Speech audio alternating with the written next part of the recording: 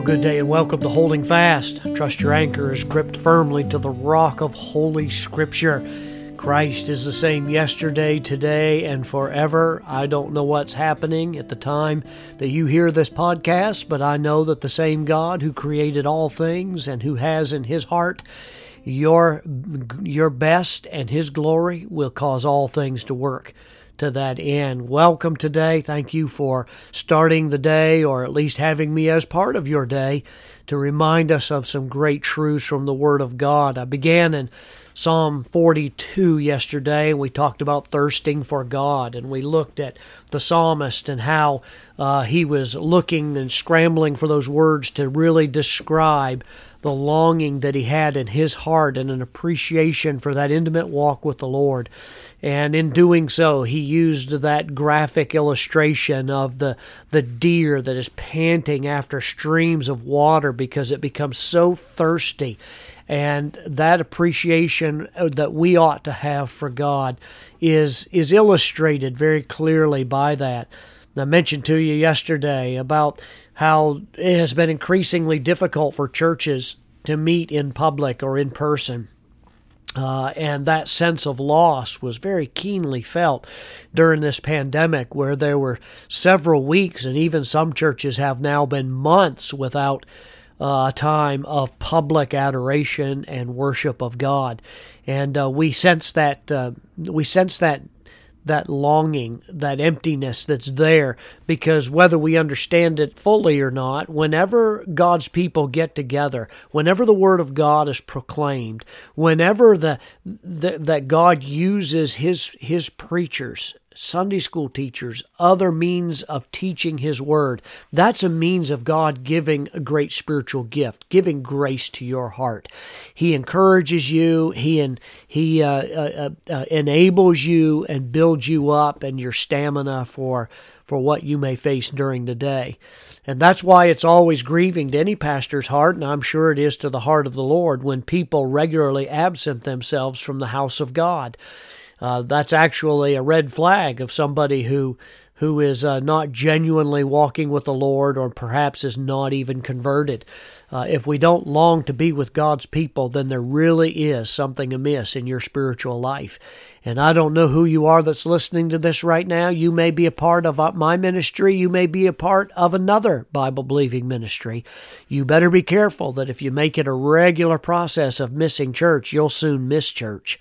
Hopefully you will, because it is a means by which God has provided spiritual strength for you.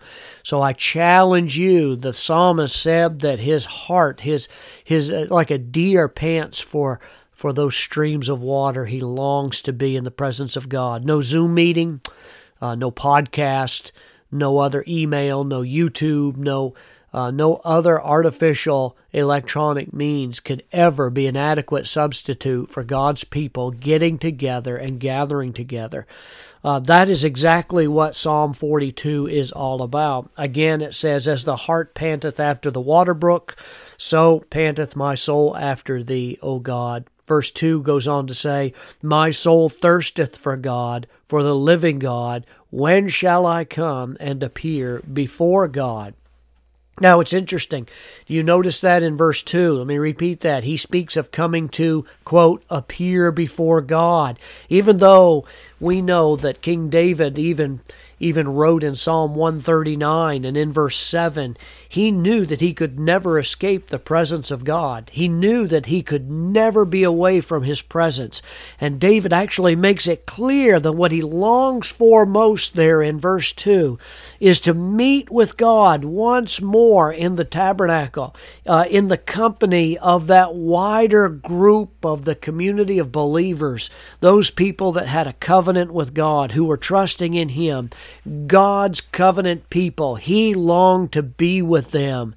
Again, the mark of a genuine believer, an authentic disciple of Christ, is that there is that longing to be there. It's always been astounding to me, and there are people now that have not recovered from the pandemic in terms of an allegiance to the Lord Jesus Christ and a love for God.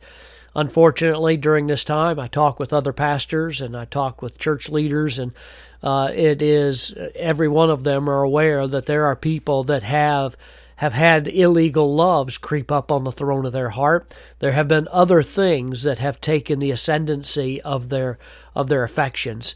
And it has been different things. They developed either hobbies or they got more involved in some other kind of activity that really robbed God of their presence and robbed them of the grace of God in terms of what He wants to give to them strength-wise. And I think it's a very sad thing, and it should cause that person to pause for a moment and really reflect on their relationship with God. If you look in this psalm a little bit further, Psalm 42 and verse 4, David reflects on going up together with faithful people, even singing before the formal worship had begun. In other words, in verse 4 it says, "When I remember these things, I pour out my soul in me, for I had gone with the multitude. I went with them to the house of God with the voice of joy and praise and with a multitude that kept holy day." So David is remembering just the actual going up to the house of God, the formal worship service. But on the way there, he begins a singing, and other people are singing and worshiping and praising God. They're eagerly anticipating the joy of meeting with God in a unique way that's bound up in that time of worship. One man said it this way: in the face of God, he realizes that he's going to enjoy that intimacy of worship. Verse 4, really I pick up on that express statement there. It says, "These things I remember as I pour out my soul." Another translation of that is, "I rejoiced greatly," carrying that sense of being melted or dissolved. His heart was just overwhelmed and melted at the joy of anticipating worship with God. What a benchmark for how we anticipate the worship of God on the Lord's Day. The very prospect of coming together with other brothers and sisters in the Lord to glorify that triune God, that ought to arouse in us the greatest joy possible. Now, I'm not so Pollyanna and jaded and think that everybody's going to be in the best of moods every time the Lord's Day comes. But you know what the universal testimony to me is from other people? Is even when they may not feel like they want to come to church, when they get their spirits conformed to the Word of God and they put forth that effort, that there is joy that comes along with that. You really wonder how many people have become so accustomed to the new normal of remote worship in absentia. Our spiritual senses can become dulled, and the appetite for God can become jaded. Maybe it's because we subtly detach the means of grace from the God of grace. We don't understand that it's God who is the great giver of all grace. That when we hear His living Word read, when we hear it preached, when we're singing those words of the hymns and the psalms that are in the Word of God, God is engaging with you and you with Him. So as we need to savor the fellowship of those brothers and sisters in the Lord, of which intimacy with the Lord comes none other way. I hope that you understand how important it is to be in God's house, because none of that can be fully replicated in worship at home or around a TV screen. Out of all the many ways that COVID has really made deep dissatisfactions within us, I think the deepest of them all should be our not being able to meet and worship as we used to. Our church is fully meeting in person. And I don't know who all is listening to this, but I'm going to tell you, if you're not regularly involved in the worship of God, in a house of God, where the Word of God is elevated and the person of God is worshipped and adored, I want to challenge you to get in there and worship like God intended. Not because of the act of worship in itself, but because of how God uses that to impart Himself to you. So, let's be encouraged to find ourselves reaching for the opening lines of this psalm. Lord, my heart longs for you. It pants after you. And then you'll know how much you really long for God and worship Him. He's so good and He's so faithful.